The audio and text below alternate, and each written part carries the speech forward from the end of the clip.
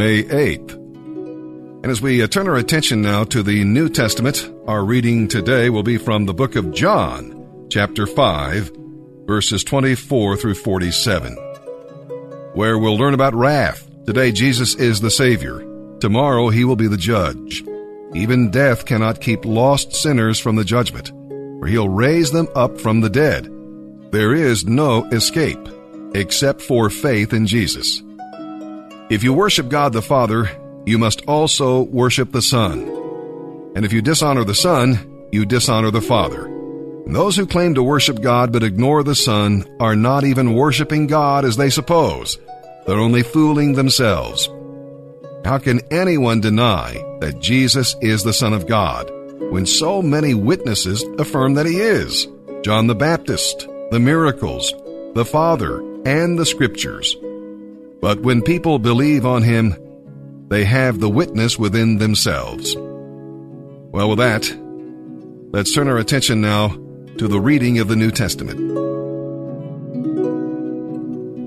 May 8th, John chapter 5, verses 24 through 47. I, Jesus, assure you, those who listen to my message and believe in God who sent me have eternal life. They will never be condemned for their sins, but they have already passed from death into life. And I assure you that the time is coming. In fact, it is here, when the dead will hear my voice, the voice of the Son of God, and those who listen will live. The Father has life in himself, and he has granted his Son to have life in himself, and he has given him authority to judge all mankind, because he is the Son of Man. Don't be so surprised. Indeed, the time is coming when all the dead in their graves will hear the voice of God's Son, and they will rise again. Those who have done good will rise to eternal life, and those who have continued in evil will rise to judgment. But I do nothing without consulting the Father. I judge as I am told, and my judgment is absolutely just, because it is according to the will of God who sent me. It is not merely my own. If I were to testify on my own behalf, my testimony would not be valid. But someone else is also testifying about me, and I can assure you that everything he says about me is true. In fact, you sent messengers to listen to John the Baptist, and he preached the truth. But the best testimony about me is not from a man, though I have reminded you about John's testimony so you might be saved. John shone brightly for a while, and you benefited and rejoiced. But I have a greater witness than John, my teachings and my miracles. They have been assigned to me by the Father, and they testify that the Father has sent me. And the Father himself has also testified about me. You have never heard his voice or seen him face to face, and you do not have his message in your hearts, because you do not believe me, the one he sent to you. You search the Scriptures, because you believe they give you eternal life, but the Scriptures point to me. Yet you refuse to come to me, so that I can give you this eternal life. Your approval or disapproval means nothing to me, because I know you don't have God's love within you. For I have come to you representing my Father, and you refuse to welcome me, even though you readily accept others who represent only themselves. No wonder you can't believe, for you gladly honor each other, but you don't care about the honor that comes from God alone. Yet it is not I who will accuse you of this before the Father. Moses will accuse you. Yes, Moses, on whom you set your hopes. But if you had believed Moses, you would have believed me because he wrote about me. And since you don't believe what he wrote, how will you believe what I say? Yo, Refuge Radio, it's your host, Matt Ward. I have three good, solid brothers with me. We're here to talk about leadership, and I feel like what better way to talk about leadership than to have the three leaders, crew leaders, I should say, at Thompson's Concrete. So today joining me, I have Tim Cantor, Kenny Brewer, and Jordan Hart. How are you boys doing today? Good. How's everyone else doing? Good, I hope. Good. What's up? Okay. So obviously with you guys being crew leaders, I felt it was important to get you guys together for this particular interview on this segment. So the first question, I just want to know from each one of you guys, what does being a leader mean to you? And I'll start with you, Jordan. Being a leader to me just means by one, you're the example of, and you're the first one to get down, working hard, down in the basement, going out of your way to helping other people. And even if that means stop what you're doing at the time, just drop what you're doing and go help and show somebody. Right. And you're not afraid to do any of the work. Exactly. Okay. Kenny, what does it mean to you? Yeah, likewise. I mean, to me, being a leader, I like to lead by example. And another thing I try to keep in mind is I don't ask any of my guys to do anything that I wouldn't do myself. So I try to keep that in perspective. And I try to just facilitate, whatever they need to grow and whatever they need to prosper at work. Okay. That's a great answer. Tim, what about you? I absolutely agree. I would have to say that being a leader to me is being an example, being a light, and what that looks like, being a light out in the public on a job site. It's obviously not asking my guys to do anything else that I wouldn't do, and encouraging them to do everything to the best of their ability and what it feels like to work for God. Perfect. Right. Okay. And so with that, I want to ask you guys this.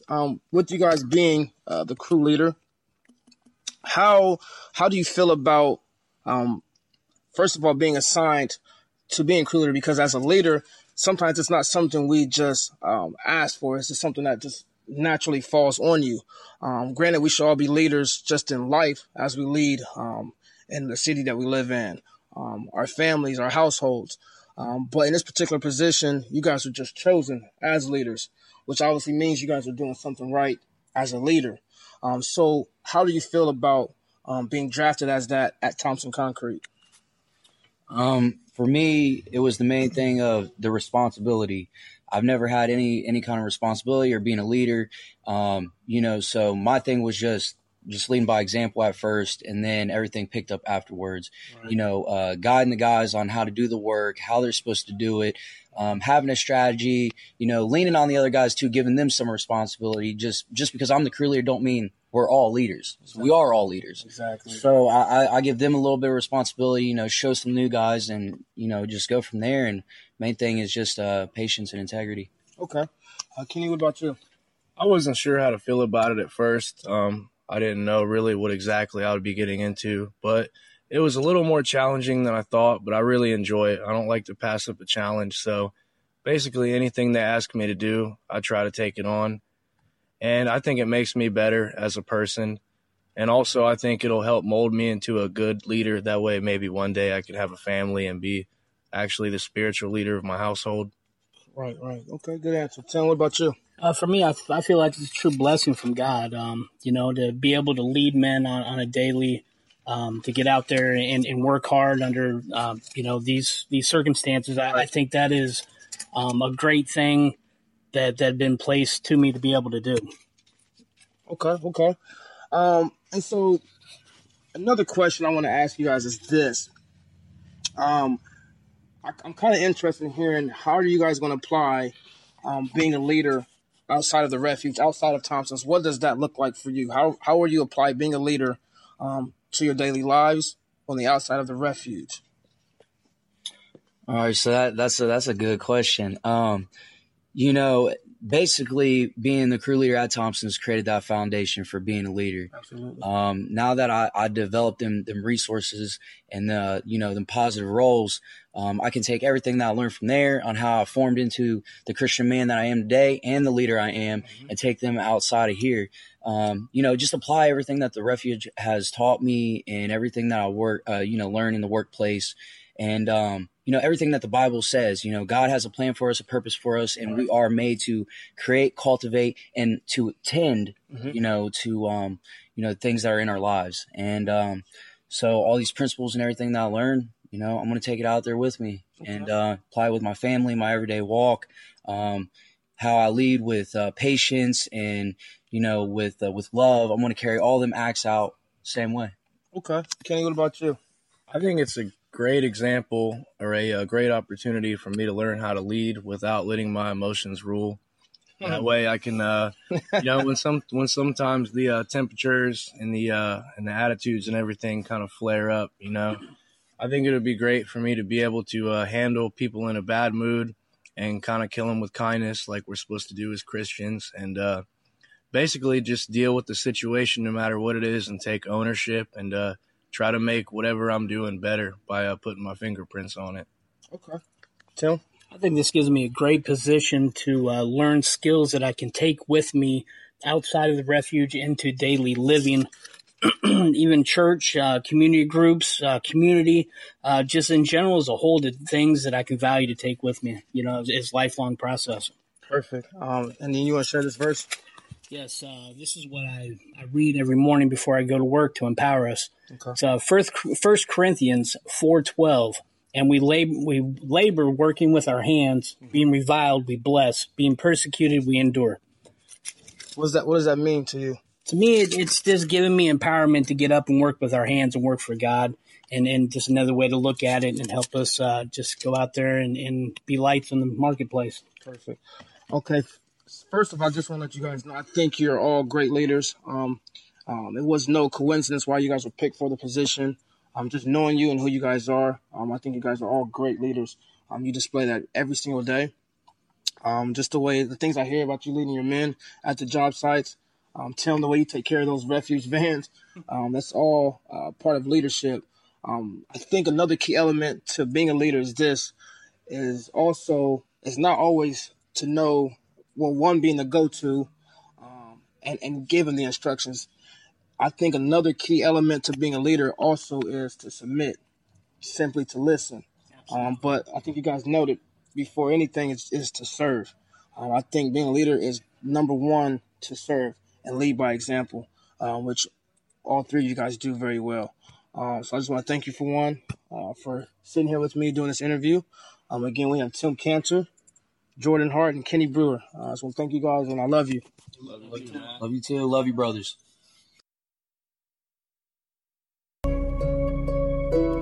We're reading Psalm 106, verses 1 through 12. And here's what's going on there. In light of God's goodness to Israel, you would have expected the nation to submit to him and serve him gratefully. Well, instead, they sinned and had to be disciplined many times. Before you judge them, however, consider whether you may be guilty of some of the same sins they committed. Now, God delivered Israel from Egypt, but they soon forgot his mercy and ignored his counsel. He gave them manna, and they lusted for meat. They criticized their leaders. They worshipped a golden idol and would have been destroyed had Moses not interceded for them. Psalm 106, verses 1 through 12. Praise the Lord. Give thanks to the Lord, for he is good. His faithful love endures forever. Who can list the glorious miracles of the Lord? Who can ever praise him half enough? Happy are those who deal justly with others and always do what is right. Remember me too, Lord, when you show favor to your people. Come to me with your salvation. Let me share in the prosperity of your chosen ones. Let me rejoice in the joy of your people. Let me praise you with those who are your heritage. Both we and our ancestors have sinned. We have done wrong. We have acted wickedly.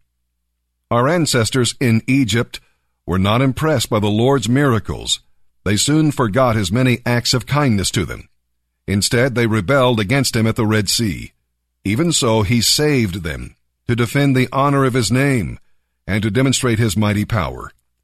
He commanded the Red Sea to divide, and a dry path appeared. He led Israel across the sea bottom that was as dry as a desert. So he rescued them from their enemies and redeemed them from their foes. Then the water returned and covered their enemies. Not one of them survived. Then, at last, his people believed his promises. Then they finally sang his praise. Proverbs 14, verses 30 and 31. A relaxed attitude lengthens life. Jealousy rots it away. Those who oppress the poor insult their Maker, but those who help the poor honor him.